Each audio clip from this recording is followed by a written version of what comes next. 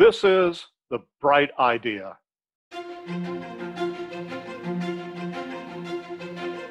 The podcast from Stanford Law School that highlights some of the most promising and inspirational work in environmental sustainability from around the world. I'm Buzz Thompson, a professor at Stanford Law School and your host for The Bright Idea.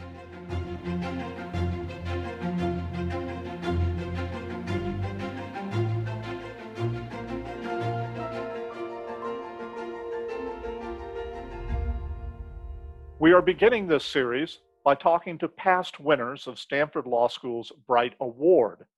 The Bright Award is an annual environmental award given to individuals who have dedicated their careers to improving sustainability and conservation. Stanford Law School alumnus Ray Bright established the Bright Award with the goal of recognizing the winner's prior work and extending that work into the future. Today, I am delighted to be speaking with the 2019 Bright Award winner, Aisha Khan.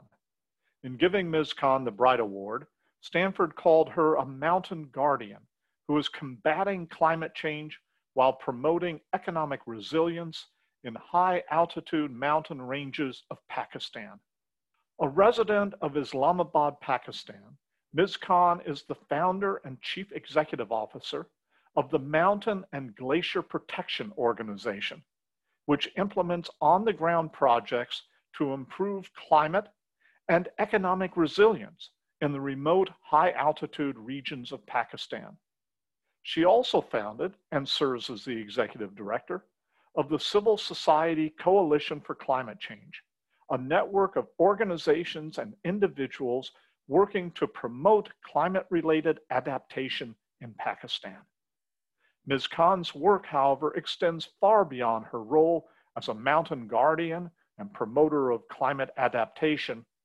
Over the past 2 decades, Ms. Khan has also spent countless hours in development work, helping to reduce the vulnerability of unserved and underserved communities in multiple regions. Ms. Khan, welcome to The Bright Idea. Thank you very much, Professor. It is great to have you here. I want to start, for those who are not privileged enough to be here for the Bright Award ceremony last year, by asking you about a trip that you took in 2001 to Pakistan's Karakoram Range, the grand glacier-filled home of K2. I remember you describing the trip as perhaps the turning point in your consciousness about environmental sustainability. Could you tell our listeners a little about that trip and how it changed your perspective on issues of environmental sustainability? I'll go back 20 years in time because when I first went into the Karakorams, I was not a dedicated environmentalist. I just went there as an adventure seeker, looking for some excitement and for adventure and pitting myself against nature and see how I handle the elements.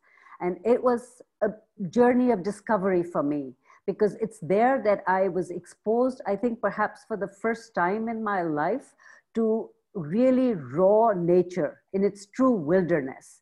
And that is where it impacts you the most when you're sitting at 15,000 feet altitude and you look around you and all you see is snow and glaciers. And you realize the power of nature. And at the same time, when you see the environmental degradation over there, somehow it disturbs you more deeply than when you see pollution in the cities. And that is when I resolved that if I love mountains and nature so much, I need to do something about it. I can't just come here as a tourist and go back and forget about this. And that is, where my work started. And over time, because my association with the mountain communities in that region was so intense, I think something kept pulling me back. I can't quite describe what it was, but every year I kept going back. And it started up with cleanup campaigns, and then it evolved. It evolved into community concerns and about building resilience and doing everything that I do today. When I introduced you, I mentioned that you founded and are chief executive officer of the Mountain and Glacier Protection Organization. Could you talk a bit about what that organization does? We actually operate at two levels. We operate at the grassroots level and at the policy level. And we feel that combining our field experience with policy advice serves as an intersectional function that gives us our unique advantage. We strengthen the adaptive resilience of unserved and underserved communities, which you've already shared with the listeners, to the impacts of climate change. And we do this by empowering communities. We work through them and we help them to plot their own development trajectories. We organize them into representative bodies and we build their capacities for local stewardship. We also put in place an institutional mechanism that ensures inclusivity with a minimum of 40% female participation in decision making and a strong sustainability component that is anchored in community ownership. Two things that you just mentioned are the importance of women in the work that you do and also the importance of the community. I'd like to talk about both of those 2 points. Could you start by talking a bit more about the ways in which you try to involve women in your work? Essentially, all the projects that we do, they are need-based, they're demand-driven. So we get a request from the community to say, this is the priority that we need in our development work. So if you can support and assist, then we ask them to make a community organization. So we go in there with what we call a social mobilizer. And we organize that community through an electoral process because different positions have to be filled in by the community, like the president, the general secretary, procurement officer, finance officer, etc., monitoring, evaluation, O&M. And then the only condition that we have is that there should be 40% representation of women in that body, that community organization. Therefore, when plans are being made or decisions are being made, they're part of it. And the projects that we get have been reviewed through a gender lens. And then the second thing we do for transparency is the funding that we get to do any given project. We deposit that money into a community bank account, and the community selects the 2 people they trust the most. We just have a third signatory from our side, just to make sure that technical supervision is provided and the money is not siphoned off by the community. But all the procurement work is done by the community. So when they're drawing the money, they know exactly what they're paying for. They place the orders for the material themselves. We use them as labor. We pay them wages. So we create ownership as we go along. And it's this ownership which actually provides us with sustainability. And because there's complete transparency, there's great trust between us and the community. How difficult has it been to get some of the communities in which you are engaged to agree to the rule that women must be 40% of the people involved? I have to confess, it was not easy in the beginning. And I think when you go in as an outsider to mountain communities, there is a lot of suspicion about your intent. They don't know why you've given up your city life, why you come to the wilderness, why you endure hardship conditions, why you live in villages where there is no electricity, no water, no sanitation facilities. So you have to be patient. You have to do the kind of things to earn their trust. And that is what I did. My initial 5 years were very difficult. I faced opposition, I faced resistance, but I kept at it hoping that if they see the outcome of the work and they are handling the resources themselves and they start enjoying the benefits of the work that we are delivering for them, they may change their mind. And that's exactly what happened. And I think when we finished the first project, when we developed the campsites and the revenue started coming in and the money started going into their account, that is when they realized, yes, this is for us. She's not taking anything away from us. And that is when they also realized that if they want me to stay, they will have to provide 40% women representation because they're very conservative in this area. There's social constraints and traditional and cultural barriers that prevent them from allowing their women to associate, especially women from the city. So I think it was meeting them midway because I also had to change the way I dress and interact with them. And they came halfway. So it was like a midway. connection that we made, but it took us 5 years, and now there's absolutely no problem. Do you think that the work that you are doing in the communities is changing more generally, either the way in which society is organized in those communities or the way that they approach environmental issues? I think climate change is becoming very palpable in their lives. They rely on flows of water at a specific time and a certain quantity of water. And when they see changes now, not occasionally, but in a constant way, every year, a variability, they're recognizing what we are telling them about climate change. Could you talk a bit more about how climate change is impacting the glaciers and the communities that rely upon them? Climate change is, affecting hydrology, because one of the most important things that is happening as a result of global warming is accelerated melting. And I was quite alarmed. Recently, I read a report from ECMOD that says till 2040, acceleration of melting will increase manyfold. And by maybe 2100, we will lose almost 70% of the mountain snow and glacial mass. Now that is going to be disastrous for these communities, because that means till 2040, there'll be flooding, more intensity, more frequency, and that will take away the soil, the land, assets, house, lives, livelihoods, you name it, everything that they rely on for survival. And subsequently, there'll be shortage of water.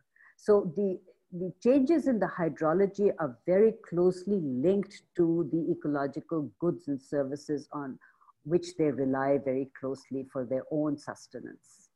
And that is why, our efforts to strengthen their adaptive resilience, do what we can to reduce the impacts of floods in their lives, to provide them with reliable sources of water for irrigation, to deliver clean drinking water schemes at their doorstep, and now more recently, to support them with livelihood and enterprise development, so they have an alternative income generating opportunity.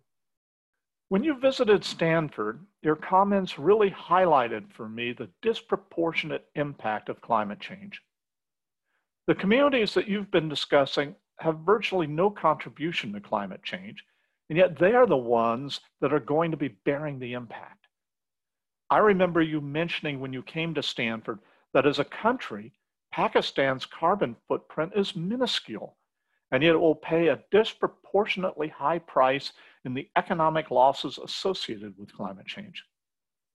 Can you talk about what that means for efforts to solve the problem of climate change? That's a very, I think, interesting question, because as part of a country that is in South Asia and part of the group of G77 that is part of the climate change negotiations, this is what the developing world says, that we together do not contribute to emissions as much as the developed world does. And yet there is a reluctance for them to reduce their emissions as quickly as the new special report of the IPCC requires. Because according to the new report, as you recall, we don't have the luxury of 2050 anymore, and we don't have the luxury of 2 degrees Celsius anymore. We need to come down to 1.5 degrees Celsius threshold very quickly, and we need to do that by 2030. So that just gives us 10 years. So as a country, we feel that we don't have the resources, we don't have the capacity, we don't have the technology, we are not contributors, and we're not getting enough external finance to make the adaptive changes that we need to bring about to safeguard the lives and properties of the people, especially the most vulnerable. And I think COVID has exposed the fragility of crises in our part of the world. In yours as well, because it has not spared anyone, but the countries that do not have enough resources to provide economic stimulus packages then have to suffer more. In thinking about the disproportionate impact of climate change, one problem I think is that nations have frequently been viewing climate change through a purely economic lens. You wrote a recent article in which you suggest that nations should have a moral mandate to address climate change.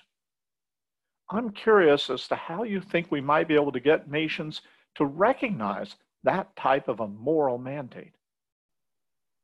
I think that is very important because at the end of the day, it will be a moral dilemma for us. Do some countries have the right to emit as much as they like without consequences of what happens in other parts of the world, how much suffering and hardship other people have to face? That's, something that we need to think about. And it's going to happen only when you have global leadership that thinks of humanity and not their own country first. So you have to look at it from that perspective, that it is a collective responsibility, and it should be unconscionable for people to think that we are doing something which is putting lives somewhere else in peril. I saw in another column that you've recently written a suggestion, or at least a question, of whether Pakistan should declare a climate emergency, a concept which I hadn't previously heard. Could you talk about what you meant by declaring a climate emergency? I think that, as a nation, we don't talk enough about climate change. The present government, yes, it does attach importance to environmental sustainability, but climate change is seen as a very distant threat by most people. And it's coming upon us very quickly, and it's going to overwhelm us very quickly. So I think we should declare a climate emergency, which means we should be doing all the things to minimize the impact of climate change. And we should be engaging in more advocacy. The talk shows on television should be talking more about the climate threats. And we should be taking more action with regard to integrating climate change into all the policies at inception. And we should also track and code climate budgets so we know exactly how much we're spending on it, how much is actually required for the adaptation, and what is the gap for which we need to reach out to external financial windows for assistance.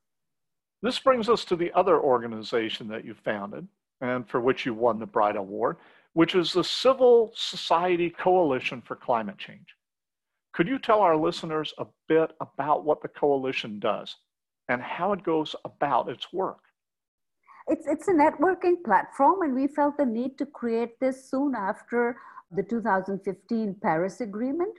And the idea came to me after that, that if we want our voices to matter in any way, we need numbers. And you can only get numbers if you have a coalition and you bring all the stakeholders together under one banner. You remain autonomous, you remain independent in your decisions, in your way of working. But on climate issues, you come together to put pressure on the government.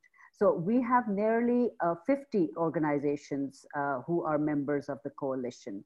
And up until COVID, we were very actively engaged because the advocacy and the contact was through organizing seminars and conferences.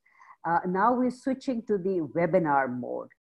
And in some ways, I think adversity sometimes teaches you how to use that as an opportunity or convert it into an opportunity.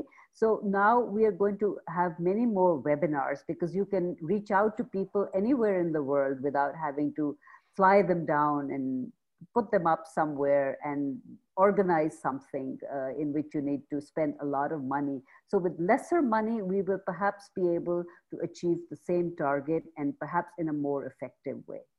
And what type of organizations are part of the coalition? They're all different kinds of organizations. They're think tanks, they're organizations that work on ground with communities in different sectors. Some are working on agriculture, some are working on water, some are working on giving loans to communities for livelihood and enterprise, some are doing vocational training, some are academics, some are scientists. So it's a whole range, a different wide range of people who come together and each brings their own expertise. You recently wrote that the COVID-19 crisis may have opened up the opportunity to, and I'm going to quote you, unleash a global wave of mobilization to ensure a just and green recovery. I'm curious if you could sketch out what such a just and green recovery would look like in Pakistan. What would it be? Well, there's several things that are happening in Pakistan. When I wrote that, what I meant was that, since the economy has suffered so terribly globally, it is dented very badly, people will realize that climate change will be a much worse calamity. I mean, this was just one virus. Climate change will affect every aspect of their lives. So if they don't reform and change now and do what needs to be done to bring the temperature down within safe limits, they will have a catastrophe on their hands. But in Pakistan, we are doing certain things, although I did say that we've gone back to business as usual. But there are several new exciting initiatives under the Clean Green Pakistan program that have been announced by the government recently that gives me hope for a better environmental future.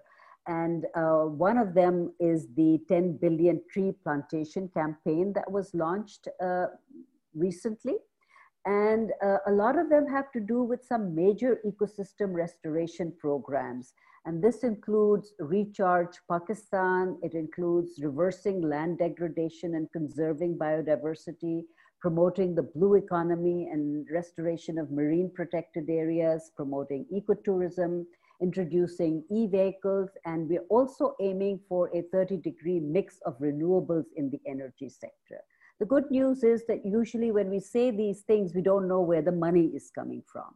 In this case, we have the National Disaster Risk Management Fund, and it's getting money from the Asian Development Bank and a lot of other countries, I think France and Australia and maybe even Switzerland.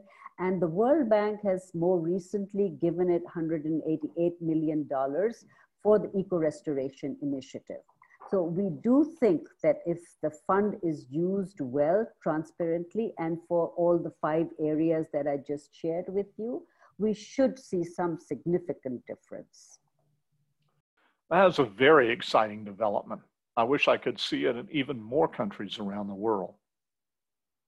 One of the things that you also wrote about last year is the importance of trying to address climate change not only at a national level, but also at a regional level, like South Asia, to look at climate change with a regional lens and to work on more collaborative strategies to build resilience across an entire region, not just at a national level.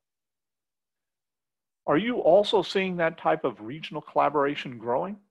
Presently, unfortunately not, given the tensions between our 2 countries right now, and the region as a whole in somewhat of a flux. But I'm hoping that in time, we will have the sense, every country in the region will have the sense to recognize that climate change is not going to affect any one country in isolation, that it's a collective issue, it's a regional issue, and we must address it from a regional lens. As we've been discussing, you are involved in a lot of different activities. With all the things that you're doing right now, what excites you the most? Oh, there are 3 new projects, by the way, that we're doing right now. And all 3 excite me because every time I go into the mountains and I interact with the communities and I see the outcome of previous projects, it sort of incentivizes me and motivates me greatly to launch the new projects. So 2 of the projects that we are doing, they will replenish almost like 3.7 billion liters of water back to nature and community. They will provide food security to over 5,000 people, and they will also enhance their social, economic, and environmental indicators through both quantitative and qualitative outcomes. The 3rd project is particularly exciting for me because it is a disaster risk reduction project. We're developing or building a flood defense wall, and it's on the Indus River. It's going to save nearly 800 hectares from erosion, and it's going to protect the lives of about 10,000 people spread across 4 villages. Whenever you describe your work, I can hear your voice light up, and I'm curious. It sounds as if despite all of the problems that you've identified and that you're having to deal with, you remain an optimist about our ability to solve them. Is that correct? I remain an optimist because, I kind of localized my vision at one point in time to see what I am doing and the difference that is making in the lives of the community. Because if I look at the bigger picture, there's a lot happening that is very depressing and that would perhaps deter me from doing what I'm doing because I end up saying or throwing my hands up in the air and saying, what difference will this make? So I just say, I will do what I can. And if that is producing good results, that is enough to give meaning and purpose to my life. So I'm just looking at it from that lens. We felt very privileged to be able to give you the Bright Award last year for the fantastic work that you have been doing in the areas of climate change and community sustainability. I'm interested in how receiving the Bright Award has helped you in your work or in the work of the organizations that you've started. Well, I'm very excited. I have great news, and I was waiting for you to ask me that question because at the time we got the award, I had three objectives in my mind. One was to strengthen our institutional capacity, and we have done that by improving our systemic functions and also by acquiring the services of better human resource, which has made a big difference. The second was to mobilize financial resources to deepen our interventions. We were aiming for $1 million, and I'm happy to share with you that we have projects now that we're implementing this year worth $980,000. That's a little shy of $1 million, but pretty close to what we aimed for. And these projects with this money will be benefiting about 16,000 people living in one of the remotest parts of our country, and they will rehabilitate over 10,000 hectares of farmland. And the third thing that we wanted to do was to improve our organizational profile. And we've done very well on that front as well. Like I mentioned earlier, I'm part of the World Bank External Advisory Panel on Climate Change in South Asia for 5 years.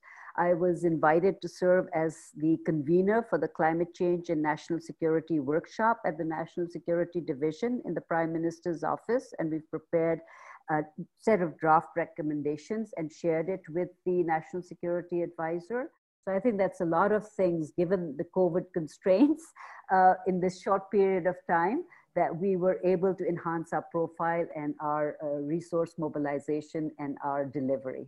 I mean, I must take this opportunity to thank the Bright Award and Stanford University for shining the light on me and also in helping us highlight our work to a much wider audience. When you look forward, and I know you're constantly looking ahead rather than behind, when you're looking forward at Pakistan's future, at the future of the entire South Asian region, and even at the future of the world, what's your greatest hope? For South Asia region, I don't think I'm in a good position to be very optimistic. Although being an optimist, I still hope that one day before it's too late, countries in South Asia follow my 3C principle, which means collaborate, cooperate, and coordinate. And if we want to throw a fourth C into it, maybe we can say collective action. But maybe we still need to wait a little while for that. As for Pakistan, I think we are a population of 208 million, and 2/3 of our population is below the age of 30. That makes youth our biggest asset and greatest hope. If we are able to harness their energy and channel it in the right direction, I think we are going to make good long strides in progress. I know many of our listeners, after hearing you in this podcast, are going to be very interested in learning more about your work and how they might be able to support the work that you're doing. Do you have any suggestions for where people can go to learn more about your work and how to support that work? We have a website, www.mgpo.org. So that gives all the information of what we do, how we do it, where we work, and all our success stories as well. Asking for support is always difficult, but I think I'll just be upfront about it and say we need to strengthen the adaptive resilience of the communities we serve. And we need financial assistance. And we are a 501c3 registered company in the US. So anyone who wants to come forward and donate will help us to take our work to the next level. Aisha Khan, it has been a delight talking to you today. I thank you very much for being our guest today on The Bright Idea. Thank you. Thank you for having me and taking me back in time and recalling that glorious moment once again. Thank you for listening to this podcast. To hear more Bright Idea podcasts and to learn more about the 2020 Bright Award winner, Maria Agenova, go to brightaward.com. Maria Agenova is an indigenous leader working to protect snow leopard habitat and indigenous communities in Mongolia and eastern Russia.